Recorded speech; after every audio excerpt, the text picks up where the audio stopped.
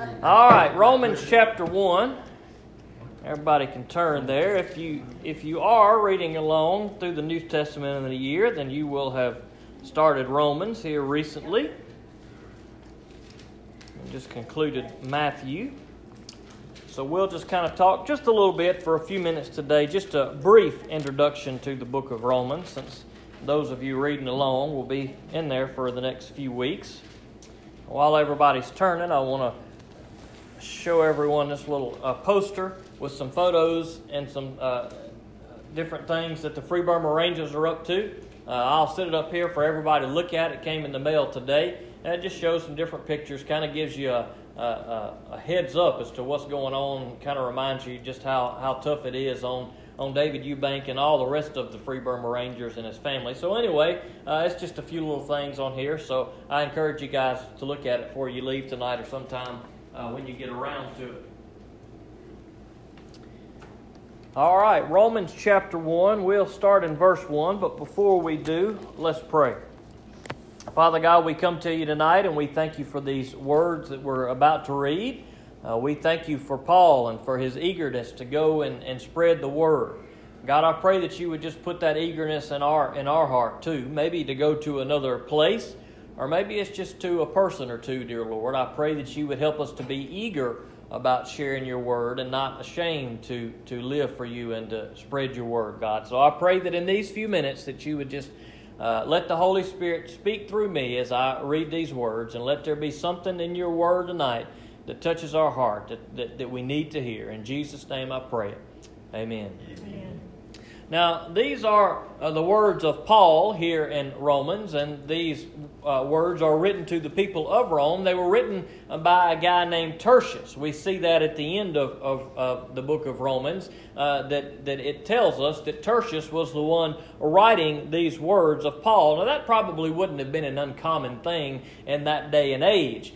We see some mentions to what probably is problems with Paul's eyesight that we see throughout the New Testament. Some hints that maybe Paul's eyesight was going away, and perhaps that's even the thorn of the flesh that he mentions in the book to the Corinthians. And it wouldn't have been unlikely for anyone to have had someone else writing as they would speak the words that they wanted to be written. In Paul's case here to the Romans, there was a guy by the name of Tertius who was writing the words down, but these are words that come from Paul. Now, Paul wanted to go to Rome. He wanted to go there to spread the gospel, to be with brothers and sisters in Christ in Rome, and he was diligently trying to get there, and eventually he did get there. Maybe not the way that he originally planned, but if you read the book of Acts or have ever read it before, you will know that Paul had a difficult journey.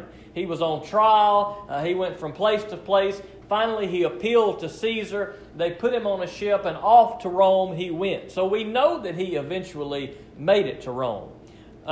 Many scholars believe that Paul was in Corinth when he wrote this letter. So with all the letters that he wrote, he wasn't probably in Rome when he wrote this. Obviously, we can see that by the fact that he's saying he wants to come to them. So some scholars believe he might have been in Corinth when he wrote this letter, but that's not really terribly important. Romans chapter 1, verse 1.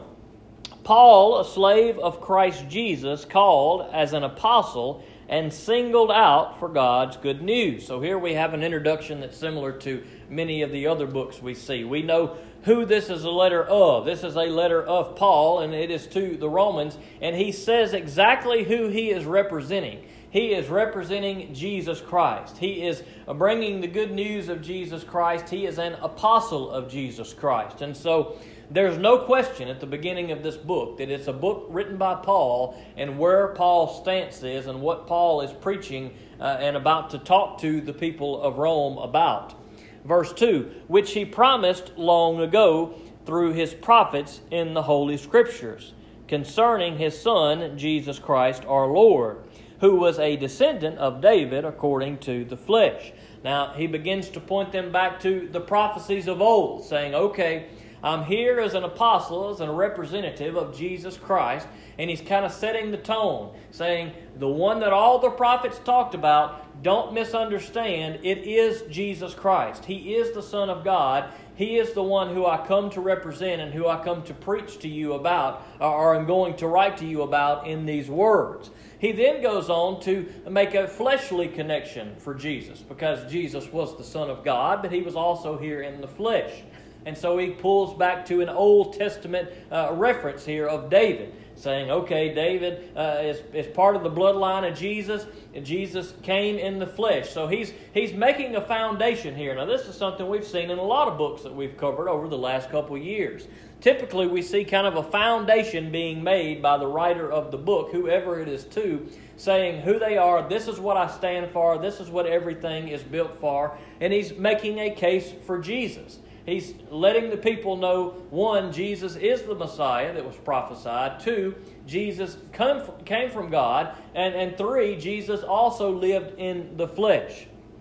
He goes on to say in verse 4, and who has been declared to be the powerful Son of God by the resurrection from the dead according to the Spirit. So he was born of the flesh, but he was resurrected in the Spirit. So here we see all the key points that, well, maybe not all, but I would say most of the key points that the people need to understand of who Jesus is, where he came from, and that he has been resurrected. He's talking about a Savior, he's talking about a Jesus here who is victorious. So Paul is laying out the groundwork before he gets on into the things that he will tell them later on in the book. He says in verse 5, we have received grace and apostleship through him to bring about the obedience of faith among all the nations, on behalf of his name, including yourselves, who also belong to Jesus Christ by calling. Now, Paul is carrying out exactly what Jesus had called his followers to do in Matthew 28. We just finished Matthew, and at the end of Matthew, Jesus gave what we call the Great Commission to go out into all nations and make disciples of them and baptize them in the name of the Father and of the Son and of the Holy Spirit. And Paul is saying, I'm doing just that. I'm going to the nations. I'm going to all the people I can so that I can make disciples of them, so that I can help those who are already disciples to grow in the Lord. Now, we know that he's writing to Christians here, at least some of the people who he's writing to are Christians, because he says that including you yourselves, who also belong to Jesus Christ by calling. So he's writing to a group of other believers. But as we have seen in the book of Corinthians, while he is writing to believers, there were some problems there. That reminds us that even as believers, we are not perfect. There are some times where there may be problems, and when I say problems, I mean sins that are going on that need to be corrected, and we need to be aware of that in our own lives as well. He goes on to say in verse 7, to all who are in Rome, loved by God, called as saints, grace to you and peace from God our Father and the Lord Jesus Christ. So that's an opening where he sets the foundation. He tells them who it is that's writing, it's Paul, who it is he's representing. He explains who Jesus is. He ties him to someone in the flesh. He makes sure to affirm that he is the Son of God, and he's given him this opening in peace because he loves the people of Rome. He loves these people who he is writing to. He says in verse 8, first, I thank my God through Jesus Christ for all of you, because the news of your faith is being reported in all the world. So he was hearing some good things about the people in Rome. He was excited to know that there were Christians there, that there were brothers and sisters in Christ, that the gospel had spread very quickly. It probably hadn't been too many years since Jesus had been killed and had resurrected. Maybe 30 years had passed, give or take a few years. But by this time, the gospel had begun to spread, and Paul was excited to hear that it had spread to Rome. Verse 9, for God, whom I serve with my spirit in telling the good news about his Son, is my witness that I constantly mention you, always asking in my prayers that if it is somehow in God's will, I may now at last succeed in coming to you. Now, Paul desperately wants to get to Rome to see these brothers and sisters in Christ. And he mentions that to them. He says, look, I am praying for you, and I desperately want to be there. And he's hoping for the day that he can come and that he can make it to Rome. Verse 11, for I want very much to see you, so I may impart to you some spiritual gift to strengthen you. So he wants to go there to help strengthen the brothers and sisters in Christ who are in Rome. He wants to go and to encourage them. And so Paul, you can tell, or at least it seems to me, by this language here, that he really loves these people. He really cares about these people. And he desperately wants to go and hang out with them and love on them and tell them more about the gospel of Jesus Christ. So I may impart to you some spiritual gift to strengthen you, that is, to be mutually encouraged by each other's faith, both yours and mine. Now I want you to know, brothers, that I often planned to come to you, but was prevented until now, in order that I might have a fruitful ministry among you, just as among the rest of the Gentiles. I am obligated both to Greeks and barbarians, both to the wise and the foolish. So I am eager to preach the good news to you also who are in Rome. Now, we see this throughout Paul's writing as he wanted to preach the gospel of Jesus Christ. It didn't really matter to who, anybody who would listen to him. He says to Greek or barbarian in my translation. That might be better translated as non-Greek. And he's simply referring to people who are not Greeks there. Paul is wanting to preach the gospel to anybody who will listen. And he is wanting to do so in Rome just as he had done to any others that he had encountered and preached the truth to. Verse 16, for I am not ashamed of the gospel, because it is God's power for salvation to everyone who believes, first to the Jew and also to the Greek. For in it God's righteousness is revealed from faith to faith, just as it is written, the righteous will live by faith. Now, Paul is saying here, I'm not ashamed. Paul was not ashamed of Jesus Christ. He was not ashamed of what God had done in his life because he knew that there was salvation in no one else. He knew that salvation only came through Jesus Christ. And he makes that statement right here at the very beginning of the book. And then he uses a key word here that we're going to see kind of referenced throughout the book of Romans, and that is righteousness.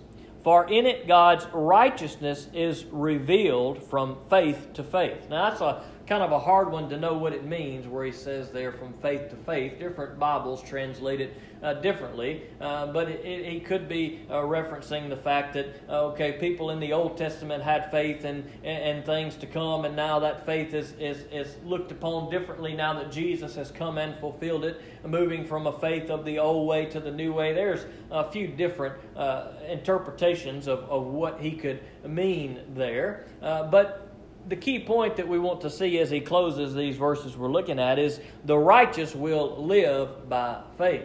We kind of see this theme of righteousness throughout the book of Romans. We see in the first part, we see the idea of righteousness needed. He points out to the people that they need to be made righteous, that they are indeed sinners. We see that on into Romans chapter 5. We begin to see as he references back to Adam and he references back to sin and kind of how we're all affected by sin. We see that we need righteousness, but we also see that righteousness has been provided. So not only do we see the need for righteousness, so we see the provided righteousness through Jesus Christ. And then we see kind of toward the end of the book, in the last few chapters, he's telling us how to live out that righteousness. And so we kind of see that theme woven all throughout the book of Romans. Now he does deal with some issues as he goes through the book, some sinful things that some of the people are involved in, and perhaps maybe they're being a little hypocritical by judging others while they themselves are doing the same type of things. He also has some time there where he kind of makes a difference in distinction between the law and between grace, and he goes into a lot of detail about those things. So kind of be on the lookout for those things, those of you who are reading through Romans over the next few weeks as you look through, and you can see these different things that Paul kind of points out. But I think what we can take from Paul as we see him, not just here to the Romans, but to everyone that he encounters, is that he is eager to do God's work. He is eager to share the gospel. And he is not ashamed to share the gospel. And I think that's a good question that we need to ask ourselves, is are we eager to share the gospel, or are we ashamed of the gospel? And I know we may say, well, I'm not ashamed of the gospel, but are we willing to go out and do the work? And Paul was willing to go out and do the work, and by do the work, I mean share the gospel at any cost. And it did cost him dearly. He was imprisoned. He faced difficult times. But Paul was eager to do the work of Christ, and he was eager to bring and share the love of Christ to all those he encountered. In this case, it was to the people of Rome. There may be people in our life that need to hear the gospel. Let us be eager to bring it to those people. Let us be eager to love them and be excited to see them, and let them know that we love them and that we are excited to see them. Let us not be those who are ashamed of the gospel of Jesus Christ, but those who preach the gospel of Jesus Christ so they can experience the power of that salvation on their own. Let's pray.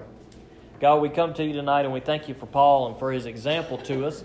And we thank you for this good words that he wrote throughout the book of Romans, dear Lord. Help us to follow that example.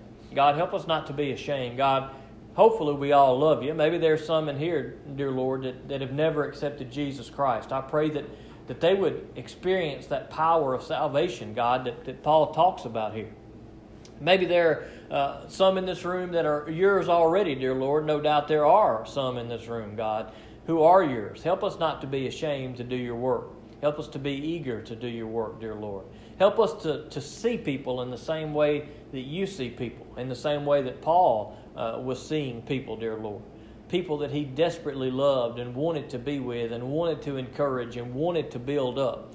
God, help us to have that same attitude as we go out into the world. God, is tough sometimes. It's not always easy. Sometimes it's scary. But help us to be bold, dear Lord, and have the strength and courage to be about your work when we leave these doors every time we come here. In Jesus' name I pray it. Amen.